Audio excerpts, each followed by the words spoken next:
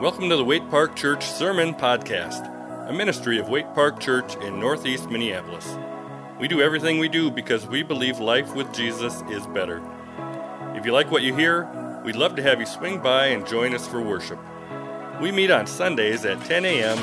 and have other groups and ministries on various days of the week. You can learn more by going to waiteparkchurch.org. Today's scripture is Matthew 28:16 through 20. Then the 11 disciples left for Galilee, going to the mountain where Jesus had told them to go. When they saw them, they worshipped him, but some of them doubted. Jesus came and told his disciples, "I have been given all authority in heaven and on earth. Therefore, go and make disciples of all the nations, baptizing them in the name of the Father and the Son and the Holy Spirit. Teach these new disciples to obey all the commands I have given you. Be sure of this, I am always with you, even to the end of the age."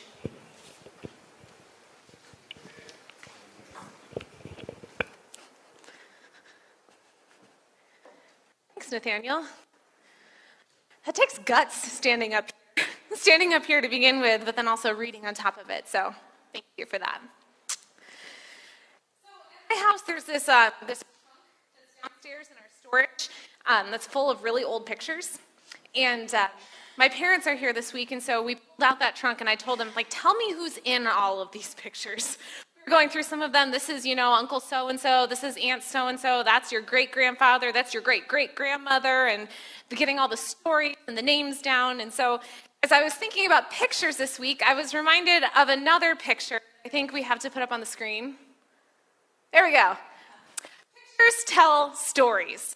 And this picture in particular definitely tells a story. So it's taken during rain season when we lived in, Burkina Faso, West Africa, and there had been some work that was being done in our neighborhood. They were, digging up some of the streets to lay some utilities down, and they had put all the dirt back, but it hadn't quite all settled. And then the rain came, and it made things particularly muddy, but I did not realize quite how muddy. We had some friends that were visiting us, and they asked if they could go mudslinging on our four-wheeler. So my brother and I took turns taking them around the block, mudslinging around in the four-wheeler, and on one of my turns taking someone around, I stopped responsibly at an intersection to make sure no one else was coming. And as I stopped, that was an area where they had been digging, so the ground was loose and now it was wet, and all of a sudden, the front two wheels of the four-wheeler started to sink down into the ground, and so we jumped off of the four-wheeler, and as we jumped off, I went so deep. This is actually me crawling out of the mud. It came all the way up to mid-thigh on me. That's how deep down I was. So I was sinking in mud, and then I'm also wearing my brother's shoes, and I felt his shoe kind of slipping off my foot as I'm deep down in the mud. So I'm thinking, I'm in the mud, my four-wheeler is in the mud, and now I'm going to lose my brother's shoes, and he's going to be mad that I lost his shoes. And if you notice, even further back, you can't quite see it up on the screen, but those are our neighbors that are looking at me thinking that I was the strangest Nansata that they had ever seen. Who goes out in the mud like that? The picture tells a story. Oh, the other part of that story is that when I got back to our house, we had lost water. So I couldn't take a shower for quite a while until the water came back. Pictures tell stories. And today we're talking about baptism. And baptism is a picture that tells a story. Paul even talks about that story a little bit in Romans chapter 6, verse 4. He talks about how baptism is this picture. It tells the story of Jesus' death and resurrection. If you've seen a baptism happen before, you know that oftentimes it's a person who is dunked underneath the water and then they come back up. It's a picture of being buried, just as Jesus was, and raised to new life, just as Jesus was.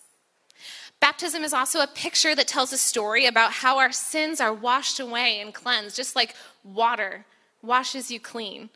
Just like eventually, that day when I finally got to take a shower, I was washed clean of all of that mud that was all over me. Baptism is also a picture that tells a story of how we enter into God's family. Baptism is that picture that when you come out of the water It's like this new life that you have in this new family, not just the Waite Park Church family, but the church all around the world and all across time. It's a picture of you becoming part of that family. There's lots of stories that we can see in the Bible of people who found Jesus, they started a relationship with him, and then they were baptized and became part of the family of God. You see that in Saul when he became Paul, when he was baptized. Philip and the Ethiopian eunuch, when they were traveling around, he found Jesus, and right there, Philip baptized him. He became part of the family of God. Baptism is a picture that tells a story, and that's what Pastor Corey is going to be telling us more about this morning. Dear sister, on the confession of your faith, I baptize you into God's church in the name of the Lord Jesus Christ. He's been waiting on this day a long time. And so, Jordan, upon the profession of your faith in the Lord Jesus Christ, I now baptize you in the name of the Father and of the Son and of the Holy Spirit.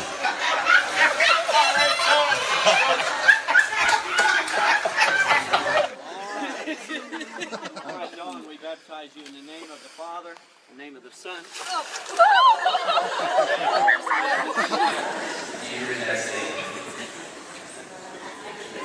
In all his words. I do. And all his empty promises. I do.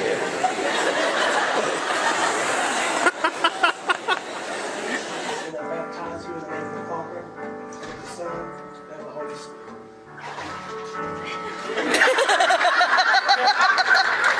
Sarah, do you believe in Jesus? Yes, sir. Does he love you? Yes, sir. Where are you going one day? Disney World. Disney World. Hey, Disney World and heaven. It doesn't get any better. All right. Holy Ghost, Father, Son, and Holy Ghost. And the Lord wants to equip you to be good and holy parents. So let us ask God's blessing upon both of you. I know that in every... Amen. By the authority vested in me by the great head of the church, and according to his faith, we baptize this brother in the name of the Father, the Son, and the Holy Spirit. Cover him up. Carry him out. Yeah, dip him.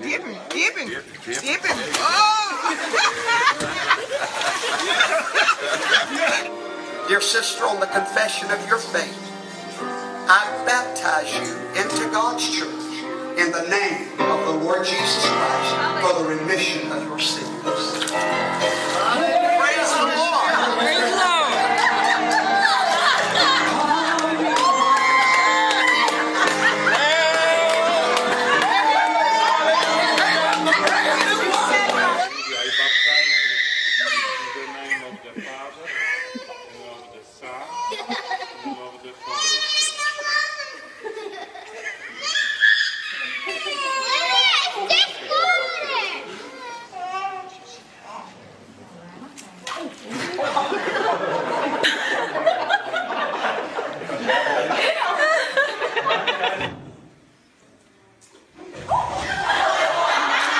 Is it your will that Evan Edward be baptized in the faith of the church that we have all professed with you?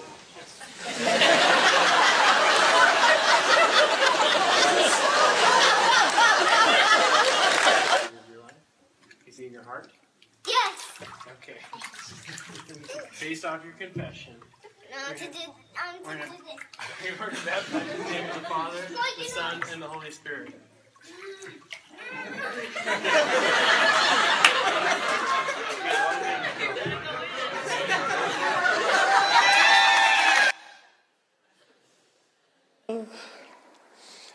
Well, you might have guessed that we're talking about baptism today, huh? Jesus' famous last words, "Go and make disciples of all nations, baptizing them in the name of the Father and of the Son and of the Holy Spirit, and teaching them to obey everything that I've commanded them." That's the mission of the church. We realize that, right? That's the mission of the church. Now, many times we get the discipleship part, and that's great. Oftentimes, the go part is something that we're not quite as good at. But then there's this other part here that says, baptize them in the name of the Father, the Son, and the Holy Spirit. It seems to me that if these are the last words of Jesus, then baptism is something that's pretty important to Jesus. And just like we saw in the video today, baptism can be kind of a funny thing sometimes. It rests on this line between earth and heaven. It's a spiritual thing that also is strangely physical as well. You know, when you do a baptism, there are certainly logistics that you have to keep in mind. You have to find water, preferably clean, water that's not too deep or too shallow or too cold, which, you know, we haven't always succeeded in finding water that's not too cold in Silver Lake, have we? Then if someone wants to be baptized and they're afraid of water, and we certainly saw that up there too, you have to kind of figure out how to overcome that. You know, as much as we would like to make such a significant event in someone's life seem so sacred, there are times, like in the videos, when it just seems more like an ordinary thing. But of course, as ordinary as baptism can seem at times, it's actually a sacred act. In fact, it's one of the most significant things that we can do in the church. And it's been that way from the beginning. When you're baptized, you participate in a ritual that virtually every church throughout all of history, in every culture throughout the world, that has the gospel has participated in. And you can, in fact, you could even argue, maybe along with the Lord's Supper, you might be able to argue between those two things, that it is the most important, the central act of the church. And so if that's important, then if it's that important, then we probably should know what baptism is all about. And when it comes to that, there's good news and there's bad news. First with the bad news. The bad news is that the Bible doesn't really say a lot about baptism. In fact, in any week that I'm giving a sermon that tends to be more topical, like this week, I always try to find one scripture that can sort of represent in a general way what we're talking about. And really, Matthew 28, 16 through 20 is about the best that I could do. Okay, we know that Jesus tells us to baptize in the name of the Father, Son, and the Holy Spirit. We see all kinds of people baptized in the New Testament when they come to Christ. But what you don't find is an explanation of why we do it. That's kind of the bad news. Well, the good news is actually there is quite a bit that we can learn from Scripture and 2,000 years of church history. And so we're going to be drawing from both of those to learn about how we should think about baptism.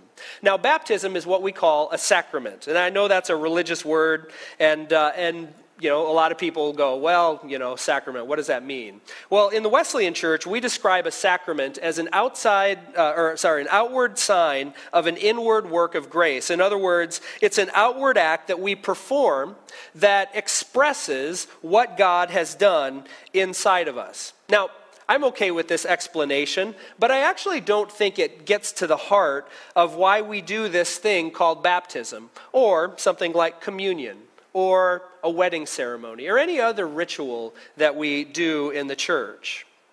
Now, in church history, a sacrament is an act that was instituted by Christ himself. And so the Catholic Church has 7 sacraments: baptism, communion, marriage, last rites, anointing for healing, penance, and holy orders. Now, Protestants, and that includes us, only have 2 sacraments, and that is baptism and the Lord's Supper. Now, in a couple of weeks, we'll talk about the Lord's Supper and what that means, but the command to baptize comes from the passage that Nathaniel read a little bit earlier, what we call the Great Commission in Matthew chapter 28. And so the question that we're going to try to answer today is why is baptism so important that Jesus would mention it, tell us to do it in his last words? And to understand that, we have to actually understand the role of ritual in a human life. Okay, now, there's something to be said for a church being comfortable, a comfortable place for people to be, a welcoming place that doesn't put a lot of barriers in front of new people. So, you know, you want them to be able to understand what's going without a ton of explanation, especially for those who didn't grow up in church and they don't know all of the rituals that we have in churches. We want them to be able to understand what is happening in service, and of course, I think we can do that, and we can do that pretty well. But rituals, which are things that not everybody knows what they're all about, are also incredibly important for a community of people. And they aren't just ways for us to express our inner selves. Our rituals actually form us into a kind of people. They shape us both as individuals, but also as a community. Okay, so we're going to do some anthropology here. That's just the study of humanity. All right. In the modern Western world, we tend to think about humans as brains on a stick. Basically, that's how James K.A. Smith says it. Yes, we have bodies, but what's really important is that we have minds. Okay, and that's how we've viewed human beings, at least in the West, since a guy named Rene Descartes, who was the guy who said, "I think, therefore I am." In other words, what he was saying is my mind is the real me, regardless of what's happening with my body. And so that's how we tend to think about being human today. And this is typically how we do discipleship as well. When I was in seminary, they basically told me that if you teach people how to think correctly, if you teach them the right things about the Bible, then right living would follow from that. Now, of course, the problem is it just doesn't work that way. That's not how we're wired, because we're not actually brains on a stick. Now, of course, our brains are important, and having the right knowledge is an incredibly important thing. What we know really does matter. Our brains impact our bodies, but our bodies also impact our brains. The fact is that we are formed actually more by rituals in our community than we are by our intellectual input. See, our actions shape us more than we realize. In other words, kids learn by acting to imitate people that they trust. And it's only after they learn how to act that they start asking questions like, "Dad, why do we do this?" Okay, I'll give you a few examples. Okay, how often do you read in Scripture or you hear a sermon that tells you something that's really hard to do? Love your enemies. Be quick to forgive. Don't put your hope in material things, but give to the poor. Read your Bible regularly. Seek the guidance of the Holy Spirit in day-to-day life. Or it doesn't even have to necessarily be a religious thing. It could be someone just saying, you should get out and exercise for your health. Don't look at pornography on the internet. Okay? And your mind is fully aware of these things. You have that knowledge in your head, and yet it seems like so often we are just unable to do them. Now, why is that? Well, because as much as we would like to think that we learn with our mind, it's actually our body that wears the pants. Literally speaking. But you already know this already, don't you? Okay, your mind knows that you should eat healthy, but your body says, "I want the bacon double cheeseburger," right? That's the way our bodies work, okay? And so then let me ask you this question. Which is the real you? Is it your mind that knows the right thing to do, or your body that can't seem to do it? Okay? Now, our natural answer to that is, you know what it is? Well, it's the thought that counts, right? Isn't that what we say? It's the thought that counts, okay? That's the real you. But is it really the real you? I mean, tell that to someone who is starving. Tell them, "Oh, well, I thought about feeding you, but it's the thought that counts." Which one is the real you? Truth is, it's probably some of both. We are brains, but we're also body. And in fact, Jesus says that it's not... What's important is not just what we think, but also what we do. And so there's this passage in Matthew 7 where he tells a parable. He says, "Therefore, anyone who hears these words of mine and puts them into practice is like the wise man who built his house on the rock. But everyone who hears these words of mine and does not put them into practice is like the foolish man who built his house on the sand." And the difference between the wise and the foolish is not one who knows, but the one who does. Of course, the Apostle James agrees with this when he writes in his epistle, "Do not merely listen to the word and so deceive yourselves. Do what it says. Anyone who listens to the word but does not do what it says is like someone who looks at his face in the mirror and after looking at himself goes away and immediately forgets what he looks like." Now notice what he's saying here is that we learn when we do, not just when we hear. Okay? Because our body matters. Okay, and that's why rituals matter to us. Okay, because our bodies are real, then rituals, the regular things that we do with our bodies, don't just express what is happening, but they actually shape us into a certain kind of person. In other words, we become what we practice. And God knows that this is how our bodies work, and so he gave us things like rituals that are both physical and spiritual to shape how we live as individuals and as a community. There's another regular ritual that was instituted by God, not by Jesus himself, but actually one that carries over from the Old Testament, and we call it Sabbath keeping. Setting aside one day a week for worship and rest. Now remember, this is not some obscure law that's buried deep in Leviticus. This is one of the 10 commandments. This is one of the 10 big ones, right up there with murder and lying and stealing. So it's pretty important to God. But Sabbath keeping is a ritual that we're called to do with our bodies. Now, coming out of COVID, there are a lot of people, self-styled experts, who are trying to predict how the church is going to change and what are the attendance trends. And we even already see some of that. We have days where we're back to pre-COVID numbers, and then we have days where we have about half that. You know, we're just up and down. And so nobody really knows what's going to happen with the church. But what we've done over COVID when we've had to shut down or had to adjust for various things is what we've done has really more to do with utility than it does with ritual. Whatever works, we've had to adjust, we've had to pivot, we've had to make do with what we have. And so many of the rituals that we do have been disrupted, and we've had to find different ways to be able to do them.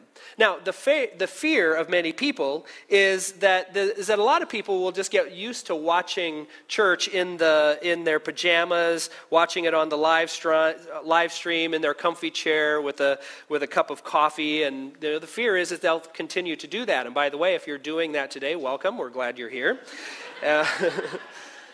But one of the reasons that rituals shape us is not that they're comfortable or is because they are not comfortable or easy or convenient or efficient.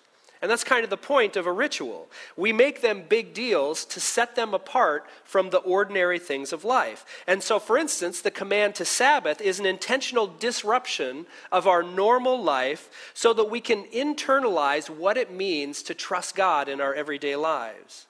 Okay? It reminds us through repeated practice, the practice of getting up and taking a shower and getting dressed and coming to church and sitting and being with the community. It reminds us through repeated practice, week after week, to set aside one day a week as holy to God.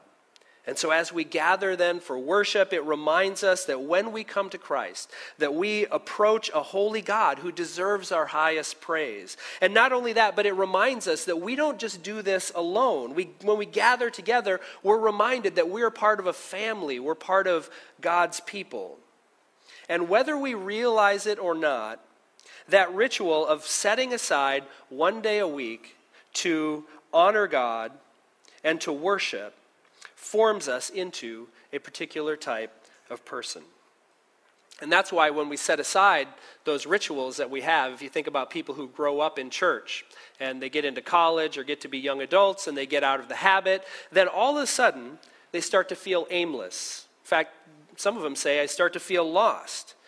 And the reason is because our rituals anchor us to our people and to our purpose. And so when you stop the ritual, it's not that you're just the same person, only you don't attend worship service anymore. You have the same beliefs, but you just don't do the same rituals. Slowly, you actually become a different person because of what you practice regularly. And so our rituals shape us by reminding us of who we are and who our people are. And that's why we have to be intentional about our rituals. If we aren't, then we will be shaped by unintentional rituals like social media and cable news and all of the countless other ways that we can spend our time. And you might think it's the content, it's the stuff that's going into your head that's shaping you, but it's actually just the act of doing it as well that has an impact. Okay, so let's talk about the role of religious rituals and what they do. And specifically, what part does the ritual of baptism play in our faith? I want to make 3 points here today. Okay, the first is this, is that rituals help us solidify what's most important in our lives. They help us solidify what's most important. Now, this is one ritual where we see this very clearly is in a wedding. Okay, a wedding is a ritual that binds us to another person. Now, because we live in an informal society, there are a lot of people who say, oh, what's the big deal about marriage? It's just a piece of paper. I don't need a piece of paper to tell her that I love her. But don't underestimate the power of that piece of paper. Actually, the ritual itself, like the ceremony itself, is a more powerful thing than what you might think. You see, it turns out that the commitment that's expressed in a formal way actually makes a considerable difference in our lives. It's long been known that living together in marriage doesn't really increase a couple's happiness or satisfaction with their partner. In fact, much of the reason for this is because when couples live together before marriage, they typically do it for practical reasons, like economic reasons, or belief that they have a better chance to work it out if they have a trial run at it before they actually get married. But that's actually not what the studies show. And the reason is because while marriage does provide some practical benefits, marriage isn't just a practical arrangement. It's a sacred arrangement that is instituted by God. And so someone, especially a believer, when they go through a marriage ceremony, they solidify their commitment before God and their community, and that ritual actually shapes them into a certain type of person, and it shapes the marriage that happens afterward as well. Okay, now, the same thing is true for baptism. Like it says in the Wesleyan Discipline, baptism does express the work that God has done inside of you. Okay, baptism is a formalized way of expressing your faith in the atoning life, death, and resurrection of Jesus Christ. Okay, and that's essentially what the Wesleyan ritual says. When we do a baptism, I'll usually read from the Discipline, and it will say something like this: baptism itself is not the door to salvation, but an outward sign of the new birth which God has wrought in your heart. It proclaims to all the world that you have taken Jesus Christ as the Lord of your lives, and that it is your purpose always to obey him.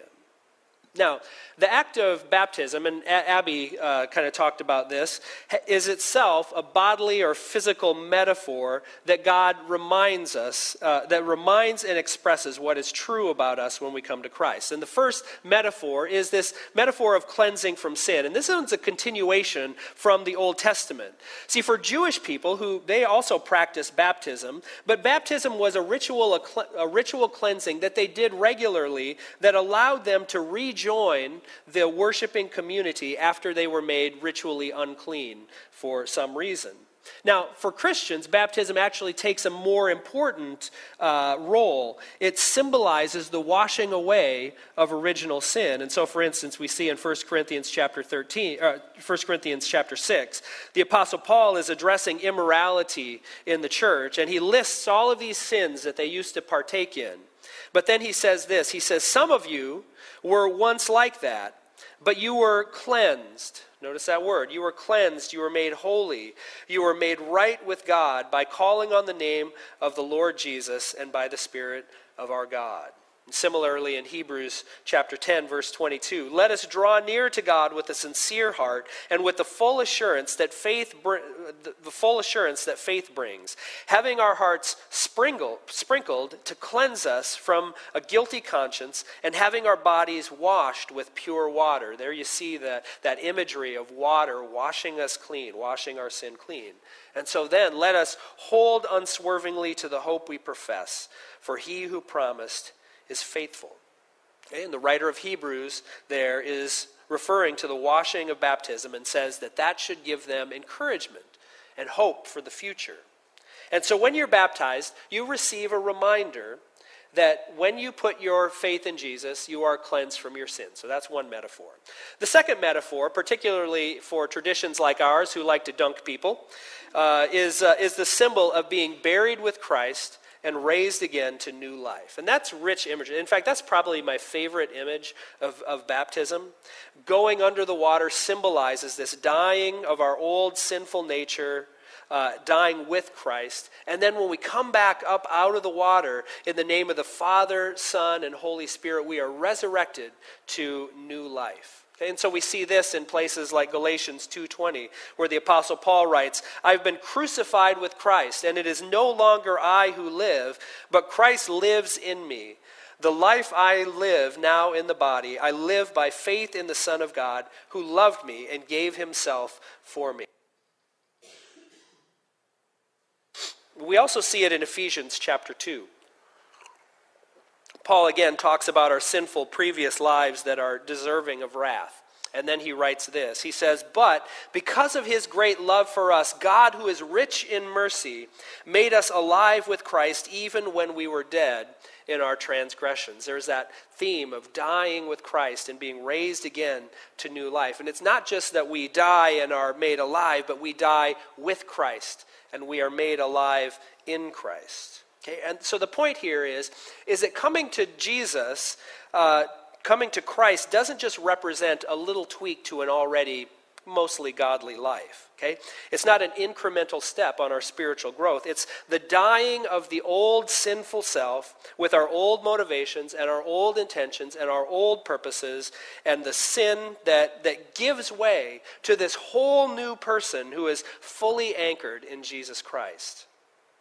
There's actually a legend from church history that when Emperor Constantine converted to Christianity back in the 300s AD, his army was also baptized.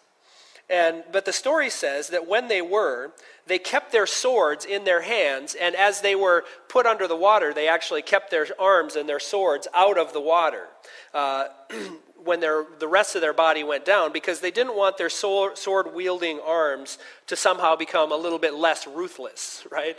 So they didn't want to be fully baptized. Now, of course, that's contrary to the spirit of baptism, okay? Because every bit of us needs to die in order to be resurrected with Christ. Okay, so those are the symbols of baptism. The cleansing of sin, the dying and rising with Christ. That's the formal expression of what is most important to us. And it sustains us through crisis. Okay, and that's the first role that baptism plays. The second way that rituals shape our lives is that they form our identity by reminding us of our story.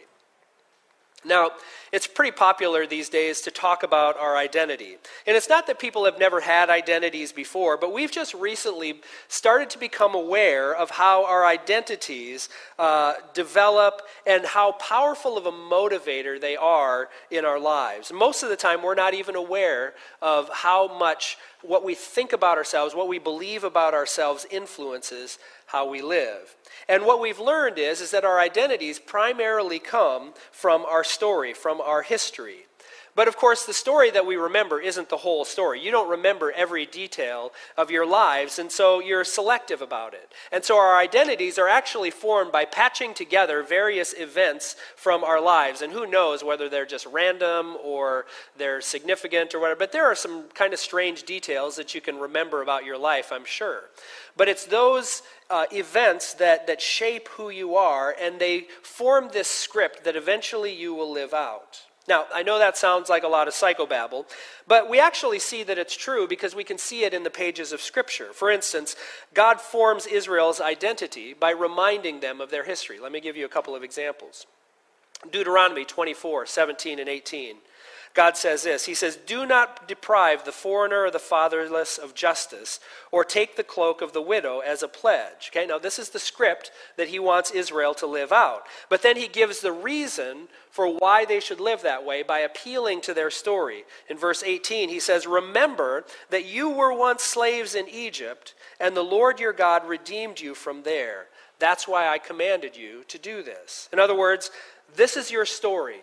Okay, you were slaves. You were part of the oppressed. You were once mistreated by people in power. And so now that you have power, let that story drive your compassion for people who are powerless. Okay? Forms their identity. Here's another one. In the book of Joshua, the people of God are crossing the Jordan River, going into the Promised Land. We see this in Joshua chapter 4. And as they're cross over, God tells them to take 12 stones from the middle of the Jordan River and place them on the bank and build essentially an altar there, or a monument there. Now, the question is why did he have them do that? Well, he tells us in verse 21, Joshua 4:21. He said to the Israelites, "In the future, when your descendants ask their parents, 'What do these stones mean?' tell them, 'Israel crossed the Jordan on dry ground. For the Lord your God dried up the Jordan before you until you had crossed over. The Lord your God did to the Jordan what he had done to the Red Sea when he dried it up before us until we had crossed over. He did this so that all the peoples of the earth might know that the hand of the Lord is powerful and that you might always fear the Lord your God." Now, we might think that these tangible physical symbols are not very important things. In fact, in a lot of ways, we might think that they're just kind of extras in life. Okay, but when you understand how humans work, how our identity is shaped, then we start to understand how powerful these symbols can be in our lives, not just for people who experience the event, but for people who live generations afterwards. Okay? In other words, why do we have such heated debates about taking down statues in our country? Okay? The reason is because those statues are tangible memories that weave a narrative of our life, of our country, that tell us who we are, not just as individuals, but as a people. Okay? They're symbols, whether they're 12 stones piled up, statues and monuments, or rituals that we practice regularly that remind us who we are and what kind of people we are. So baptism, as a part of our story, is a reminder of who we are. Maybe you've heard stories of people before who have wrestled with their faith. They were living inconsistently with being a follower of Jesus, but at some point they remembered their baptism, and then they snapped out of it. They were reminded, this is not who you are. Now live up to who you are. And the reason is because baptism forms our identity. Now, before we move on, I need to warn you about one thing, and that is to be very careful about the temptation to fall into what we might call ritualism. Now, ritualism is simply the idea that it's the ritual itself and not the function that's important. And the Old Testament prophets oftentimes accuse the Israelites of this as well. They would worship at the temple, but then they would go and they would live immoral lives, or they would turn to idols, or that they would deprive the poor of justice. And so we see these warnings all the time in the prophets. In fact, we even see it like in the life of Saul, where Samuel tells him to obey is better than sacrifice, right? Living right is better than just doing the rituals. Okay, or Jesus when he says to the Pharisees in Matthew 23, "Woe to you, teachers of the law and Pharisees, you hypocrites! You give 1/10 of your spices, mint, dill, and cumin, but have neglected the more important matters of the law, justice, mercy, and faithfulness." In other words, rituals don't take the place of right living, but you do them together. And if you do them well, then rituals can remind us of who we are and call us to better living, to live like the kind of people that we really are. In the same way, baptism without obedience is useless. Now, while there are times to do a private baptism, maybe last rites, or when someone is passing away, a deathbed conversion or something like that, ultimately baptism is a public or a community event. And there are really 3 reasons for this. The first, it's public because baptism is the single most important event in the life of a believer. Have you ever thought about that before? Your baptism is the single most important ritual, most important event in your life. Okay, it's more important than high school graduation. You could even argue that it's more important than your wedding. And we travel great distances to go to someone's wedding. We, take time off work and all of that, but oftentimes we'll skip baptisms, other people's baptisms. We rarely skip our own baptism. But we'll skip other people's baptism without much thought. Now, the second reason that baptisms are public is because baptisms are an invitation to other believers to remember their own baptism. See, when you attend the baptism of another believer, you should take the time to reflect on your own baptism and what it means for you, what you were like before Jesus, the way he saved you from your sins and is making you into a new person. And the final part that rituals play in people's lives is that they bind communities together. As we've said, baptism isn't just an individual ritual. Okay, from the beginning, Christian baptism has also symbolized the entry into the people of God, into the church. Now notice what the Apostle Paul writes in 1 Corinthians chapter 12. Okay, this is a chapter about spiritual gifts and about unity in the body of Christ. And this is what he writes. He says, just as a body, though one, has many parts, but all of its many parts form one body, so it is with Christ.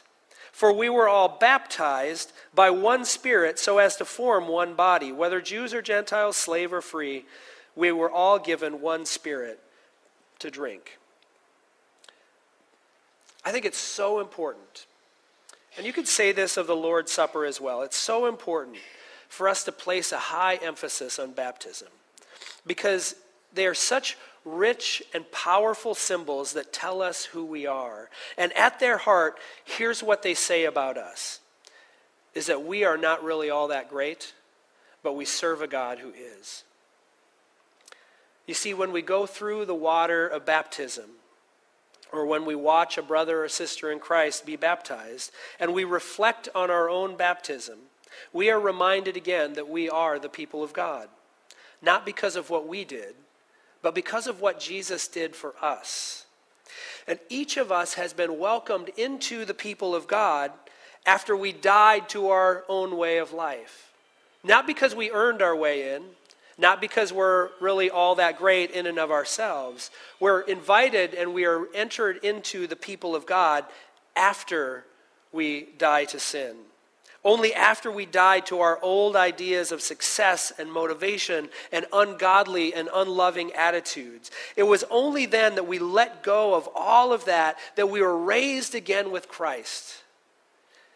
And we can let go of our self-righteousness. And we can let go of our need to please other people or seek comfort and success. It's that process of dying with Christ and being raised to new life that frees us. And every time we participate in baptism, we are reminded of that truth. Lord, we thank you for your word, and we thank you for these tangible symbols that you give us, whether it's Sabbath or a wedding ceremony or the Lord's Supper or baptism, that remind us of who we are, who you've called us to be, that remind us of the grace that you've given us, to remind us continually that we are really not all that great, that we don't deserve to be called your children, that we didn't earn our place in your kingdom. But you, through the death and resurrection of Jesus Christ, made a way for us to be invited into your body, to have the hope of eternal life, to be freed from sin and the need to please other people or even just the need to please ourselves. And so, Lord, I just pray that as we think about not just baptism, but our salvation, of when we came to you, that we could take the time to remember in a tangible way the grace that operates in our life on a daily basis. Lord, we love you. We want to be like you, and we fully realize that takes dying to ourselves and allowing you to live through us. And so I pray that we could all do that. We pray this in Jesus' name. Amen. You've been listening to the Wake Park Church Sermon Podcast from Wake Park Church in Northeast Minneapolis. We hope this week's sermon helped you learn to know and love Jesus more and serve him in your unique place in the world. If you have feedback or questions, get in touch with us by emailing podcast@wakeparkchurch.org.